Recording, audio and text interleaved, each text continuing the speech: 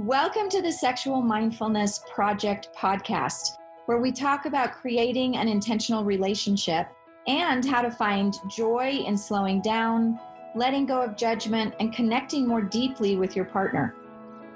I'm Dr. Shalom Levitt, and today I'm here with Amber Price, Rebecca Clark, and Jenna Lawler. Have you ever noticed that when women get together, often we talk about this common experience that we've had of pregnancy? And women can go on for quite some time talking about their experience during pregnancy and then during delivery. And do you guys have thoughts on why that might be? Why is it that when we get together, that is something that we need to share with each other? It's such a life-changing experience, you know? I mean, there's nothing quite like it. It's like the one time where you just feel like you're almost touching heaven, especially in the delivery part. And it's just such a powerful, special experience. And I think women just enjoy sharing that with each other. I think that's a great question. I've actually never thought about that. It just seems so, like Amber was saying, kind of life-altering, life-changing, I think. And for the positive, like I always thought of pain during pregnancy as, at least this is productive pain, you know, this is going to produce something beautiful. And so that's a pretty singular experience. And you almost feel there are moments in pregnancy, I think, where I almost felt superhuman. Like I couldn't believe that I was doing what I was doing. It didn't even seem real to me until I had the baby. Then it got real.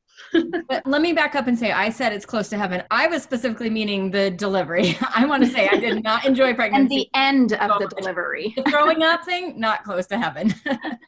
Yeah. But, you know, there's something in sharing the difficulties too, you know, that brings you together as women too, I think. Yeah, I think it's important to just acknowledge, especially in this discussion, that it is life-changing because it physically changes you. I mean, your body is different at post-pregnancy. And sometimes I think that we look at that as a real negative. Even during pregnancy, our body changes an awful lot. In fact, a really dramatic change because we're growing this child inside of us. And it's bound to have an impact on our sex lives. We know that hormones change physically, you know, your hips are spreading, your belly is growing, your breasts are tender, but your brain is changing too. You are actually going through this change, especially the first time, to transition into becoming a mom. And your husband is transitioning at, you know, not as rapidly a pace, but in some ways to become a dad. And so this transition to parenthood, that we get this small period during pregnancy to make some of those changes. And then like you both mentioned, it's kind of this explosion of changes once that baby actually enters your life and you're taking care of them. So let's talk about what some of those physical changes are. We know that there's a number of different hormones that increase during pregnancy. And so those are bound to cause a lot of changes in how we feel about things and actually how we experience pregnancy. We know that progesterone increases 10 times during pregnancy than the level it was at conception. And estrogen, we have a huge increase. 1 day of pregnancy, we produce enough estrogen in what's produced in 3 years of not being pregnant.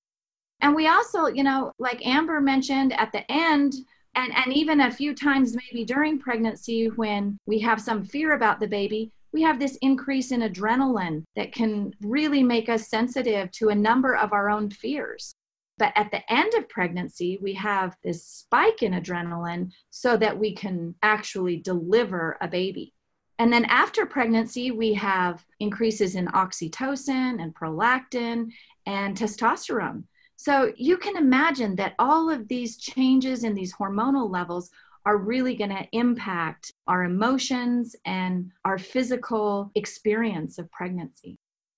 Well, and I think that it's interesting that our husbands change a little bit too. And I mean, there's even evidence that they experience, at least once you've delivered the baby, that they have an increase in oxytocin.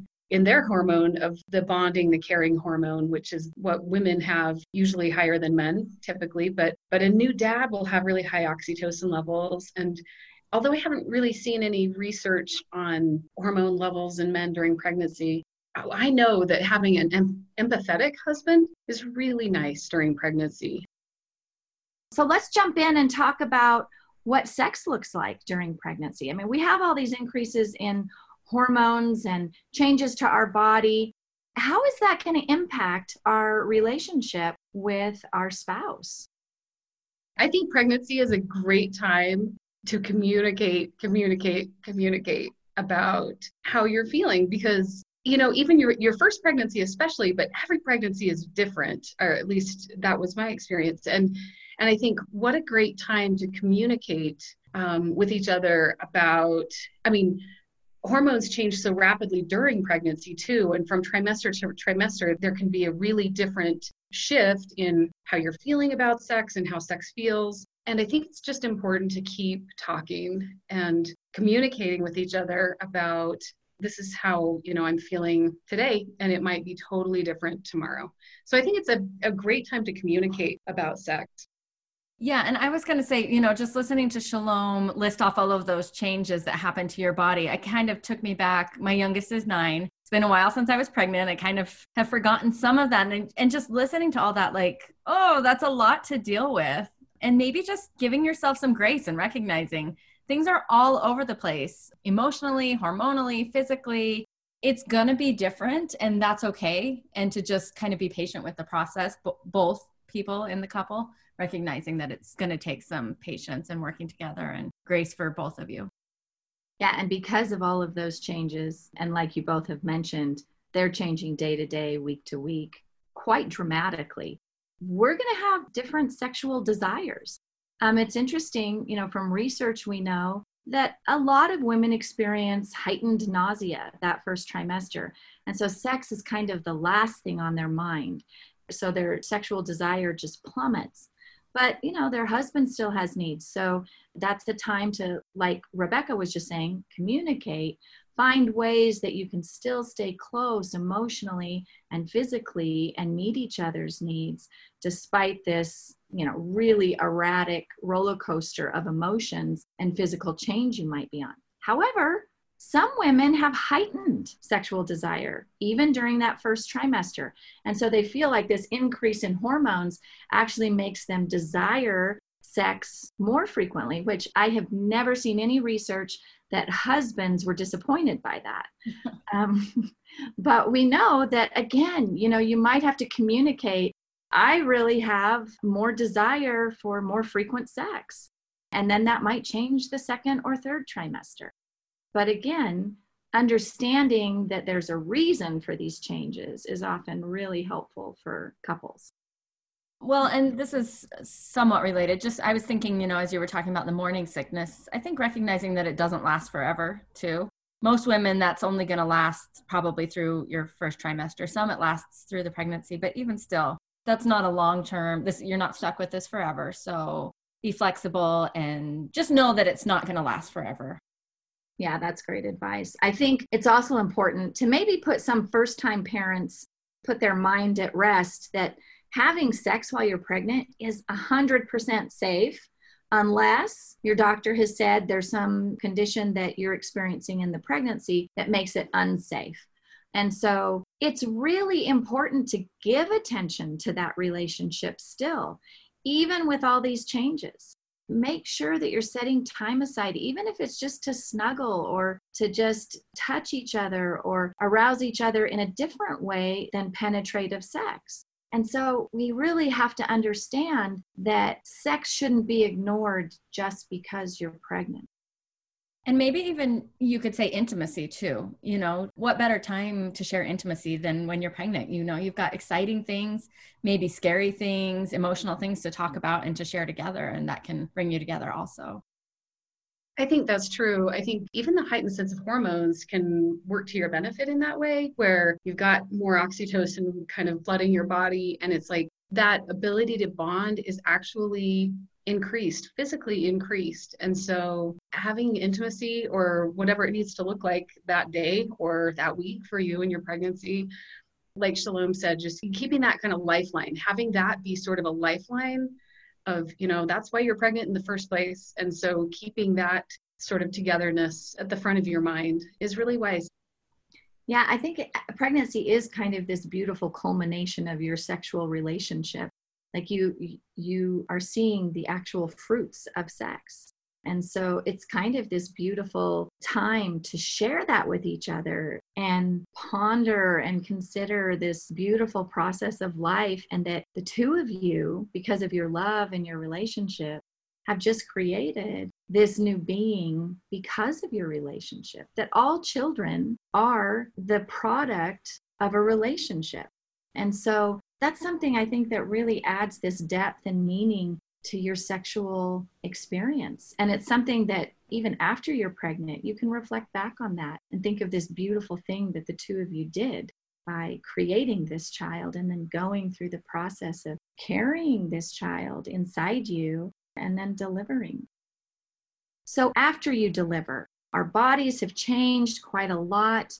It's interesting, to look at diagrams of, this pre-pregnancy woman who has pretty tight abdominal muscles, and then how those abdominal muscles are absolutely stretched to their capacity to carry this child full term. And then those same abdominal muscles help push that baby out. And when that child's born, there's so much joy, but there's an awful lot of physical recovery that still needs to take place. And so sometimes I think that's the part that surprises women so much. They're so excited for this baby and, becoming a parent. And then they look at themselves 2 weeks afterward, and they've got a little saggy abdomen, and their breasts are bigger than they have ever been, and they still feel uncomfortable, and there's extra weight on still, and they get discouraged. And everything's leaking. Just want to throw that in there.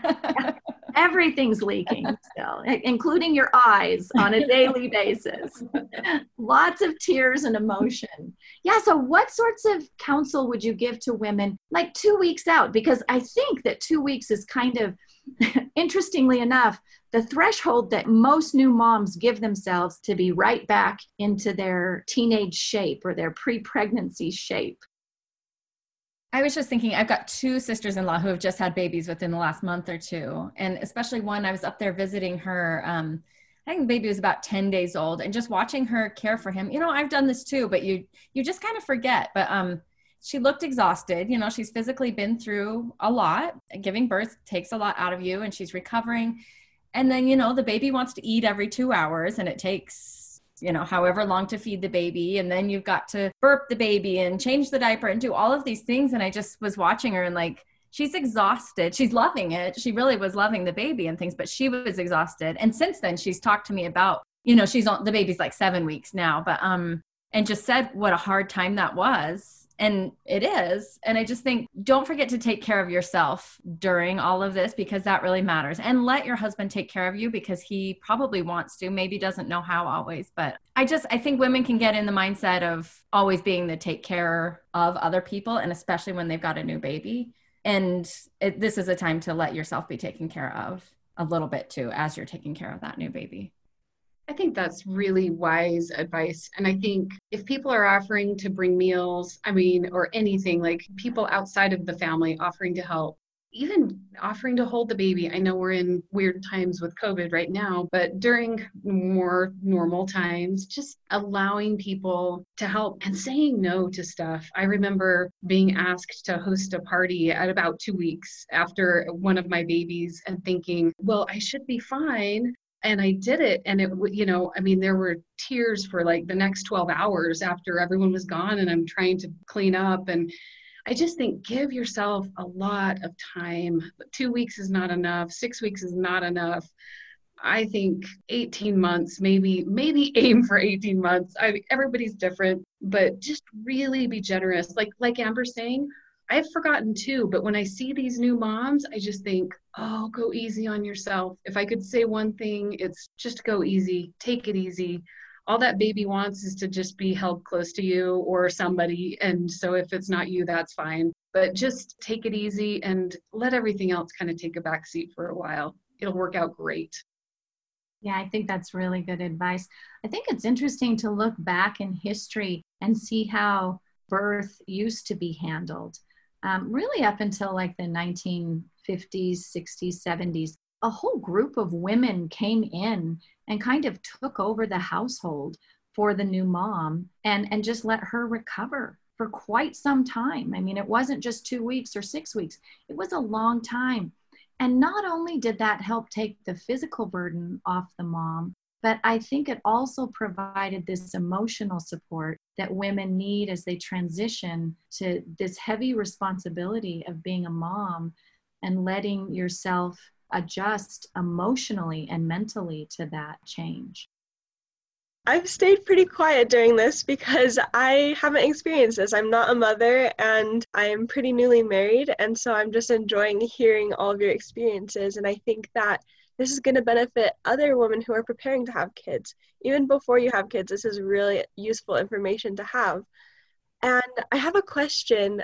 We're talking about recovery after you have a child, after you give birth. And how does that influence your relationship with your spouse? How do you balance that newly formed bond that you have with a baby? And then as you're talking about recovery time, how do you spend that time with your husband and keep that relationship going when you're so exhausted? I mean, I'm the youngest in my family, so I hope I have the right number, 14 nieces and nephews. So I've seen all my sisters go through pregnancy many times. And it really looks exhausting. I can't even imagine just the physical burden and then trying to adjust and have that relationship with your spouse and bond with them as well. So how do you go about that? Yeah, that's a really good question. I think we can do a number of things. First of all, like Rebecca said earlier on, just communicate. And most likely, he's going to be pretty tired too if he's pitching in and helping, which I think most husbands do. It's interesting. I did some research a few years ago on couples transitioning into parenthood and how that impacted their sexual relationship. And what we found was that even though both parents, both moms and dads, reported the same level of stress, that same level of stress impacted women differently than men. And part of that, I think, is that motherhood is kind of tied up in women's identity. A little more than fatherhood is tied up in men's identity. And so women felt a lot more pressure to kind of hit the mark and be the perfect mom and get her body back and all of those things. So what we saw that even though moms and dads both had the same level of stress as they transitioned to parenthood, mom's stress impacted her sexual desire and her sexual satisfaction because, she is physically exhausted, but she's also feeling the same level of stress that her partner is. So if you can talk about that, and if men can be aware of that, they can do an awful lot of carrying the burden and reassuring her that it may take a year to get your body back in shape like it was before. And maybe it doesn't matter that you're carrying a little extra weight now as you nurse and as you, recover from this process. That men can be really reassuring and helpful to women more than just in taking care of the baby, but actually helping her reestablish her identity in a healthy way. And I would add to that allowing your spouse, allowing your husband to transition to becoming a father, I think in fact, research used to say this. I think we've gotten better with time, but talking about maternal gatekeeping, because if you're nursing or whatever, your husband can't nurse, so you just sit over there and I'll do this. And just allowing your husband to do as much as he can and is willing to do, but not standing in the way of that. I think sometimes I've had little moments in my life where I've thought, well, I know what's best for the child. And whether that's true or not, I think, well, my husband has his equally valid, knowing of what's best for our child. And so I think allowing your spouse to step into that role of fatherhood and not standing in the way of that, I think is pretty crucial. Trying to let style points, let those go. I remember how one little memory from early baby time in our house was the way that my husband would wrap the babies in the blanket. And it would just kind of drive me batty. I thought, that's not the right way, And I realized this is just a different way of literally swaddling the baby. That was sort of a marker to me to think, you know what? Certain things just need to be let go, let him do and kind of grow into his fatherhood, just like I'm growing into my motherhood. And I think I'd go back also to what we kind of talked about earlier and just recognizing that this isn't forever. You know, you may feel physically and emotionally exhausted and things for a little bit, but it's not for, well, I have teenagers now and I'm still sometimes exhausted, but this particular thing is not forever. You know, I'm just thinking, I think the doctors usually say not to have intercourse 6 weeks postpartum. That might sound like a lot, especially to a husband. It's not in the grand scheme of things, and you will get through it. And again, just having that grace for each other, finding ways to connect in simple, small ways, maybe as you're kind of navigating this time. And it's going to come up again in your life. There's going to be other times that are tricky and hard, and it's just part of the process, and that's okay. And just kind of being patient. There's a new piece of research that I think is a really gentle message piece of research. And it followed some parents through this transition to parenthood and looked at how often they were having sex before they delivered the baby and then how often they had sex after. And then it also compared them to a group of couples who didn't have a child. And as you might expect, the couples who transitioned to parenthood had less frequent sex for the first, I think, year is what they actually measured. But what they found was that couples who had a good relationship actually had sex even less frequently than couples who had a troubled relationship and transitioned to parenthood. And they had sex a little more frequently. And the reasoning that they gave for this was that, you know, just under evolutionary theory, both parents are trying to focus all their attention on this new baby and making sure that this baby has the best chance for survival. And so that doesn't mean having a lot of sex. If your relationship is good, you're going to get through that transition just fine, you know, without a high frequency of sex. You're going to be able to rely on the kindness and, you know, the quality of relationship that you have and instead focus on this baby. And it's interesting because women, we know, especially if they're nursing, if they're bottle feeding, this is a little different. But every time a mother is nursing and her milk lets down, we know there's a little increase of oxytocin. And again, we can explain that with evolutionary theory, that the mother is bonding every time she holds that little baby in her arms. She's in close proximity to him or her, and her milk lets down and increases this oxytocin and helps her bond even stronger to that child. You know, she would be willing to sacrifice everything in her life for the well-being of that child. That is so beautiful. However, it has a consequence, right? Women are getting a lot of this heightened oxytocin, so they're feeling that satiation from that increase of oxytocin. And so we know their sexual desire decreases. However, men are not experiencing that. And so again, the couple probably needs to talk about that, realize that both people's needs need to be met, and how can we do this in a creative way that helps us both feel like we're connected and working on intimacy.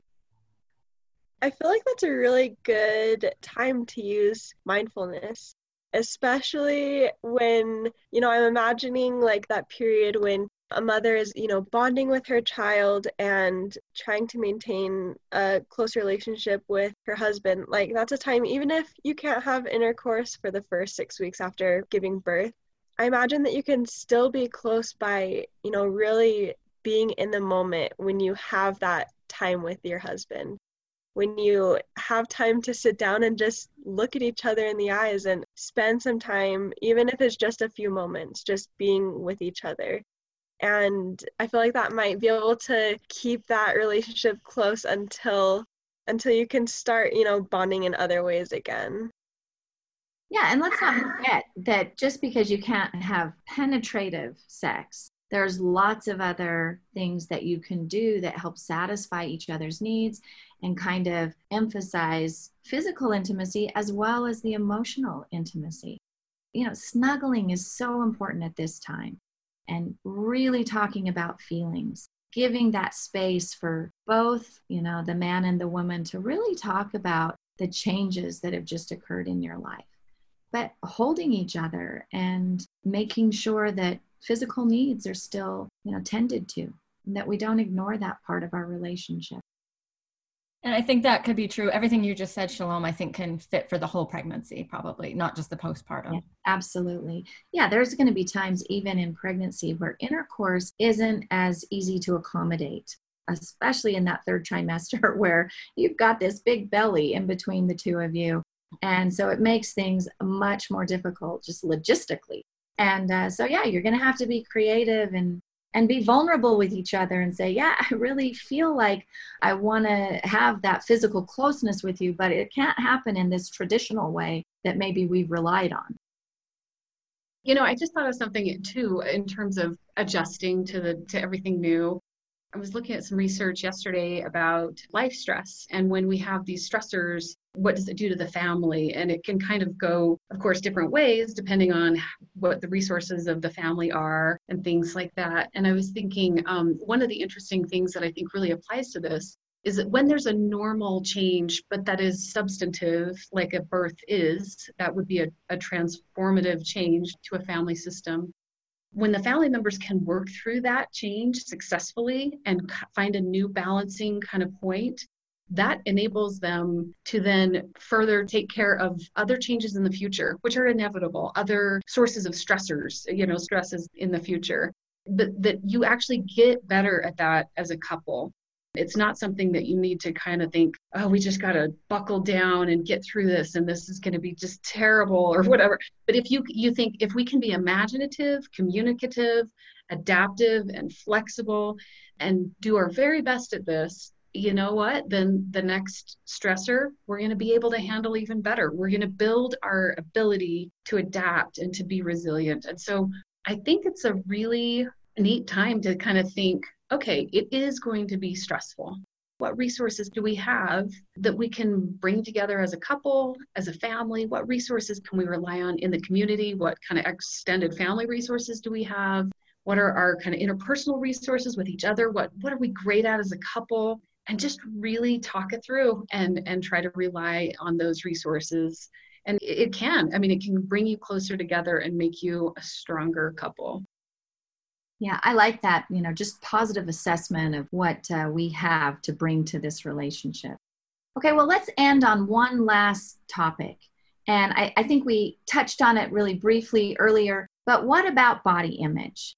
Body image is so fragile after you've had a child. And so what are some strategies? How can we help women kind of rethink this critical attitude that so often we have? And maybe reassess?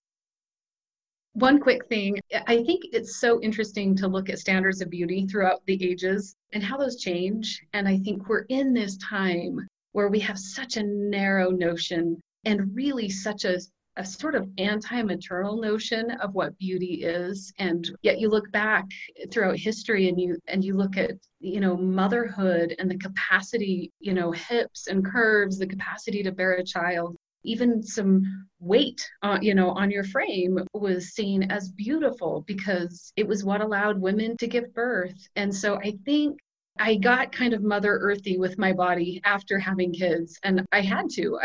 It never looked the same. And I had to let that go and think, literally consciously tell myself, think of what your body has done. And it's such an incredible thing. I can still barely wrap my mind around the fact that these 4 people in my home came from me. I think that is amazing. And of course, my body is going to look different after that. And if I can look at that as sort of a mark of divinity or beauty or transforming me into a better version of myself, I have to get kind of analytical about it and talk myself into it. But I think it's worth the effort to do so, because I think holding myself to the standard of teenage me, I'd be miserable. I'd be miserable forever. So that's kind of something I do. Honestly, Rebecca just summed everything up pretty perfectly. There's not a lot to add to that, but I was just thinking it's not just postpartum, it's during the pregnancy too. I think a lot of women struggle. And I just remember with myself, I have 4 kids, and with the first 3, I didn't necessarily feel like I looked great when I was pregnant. Basically, I felt like I was draped in a tent, my shirts and whatever, and I remember when I got pregnant with the 4th, I just told myself right out of the gates, like, I'm going to give myself permission to think I look cute, because you know what, when I see any other pregnant woman on the street, I think, oh, she's so cute. Look at that cute belly. I just had to mentally give myself that permission. And then I did. And it felt a lot better to just accept my body as it was. And I definitely think it's worth noting that I don't think husbands are looking at your body and thinking, ooh, she's putting on some weight. I think most husbands are rather enjoying the changes and the process and seeing beauty in it also. But frankly, husbands are a lot less critical of women's bodies than women are. So we could go into a lot of depth on body image and sex, and probably that could be a whole episode. But I think just acknowledging that, yeah, your body is going to change. And like Rebecca said, there's a lot of beauty and things in that.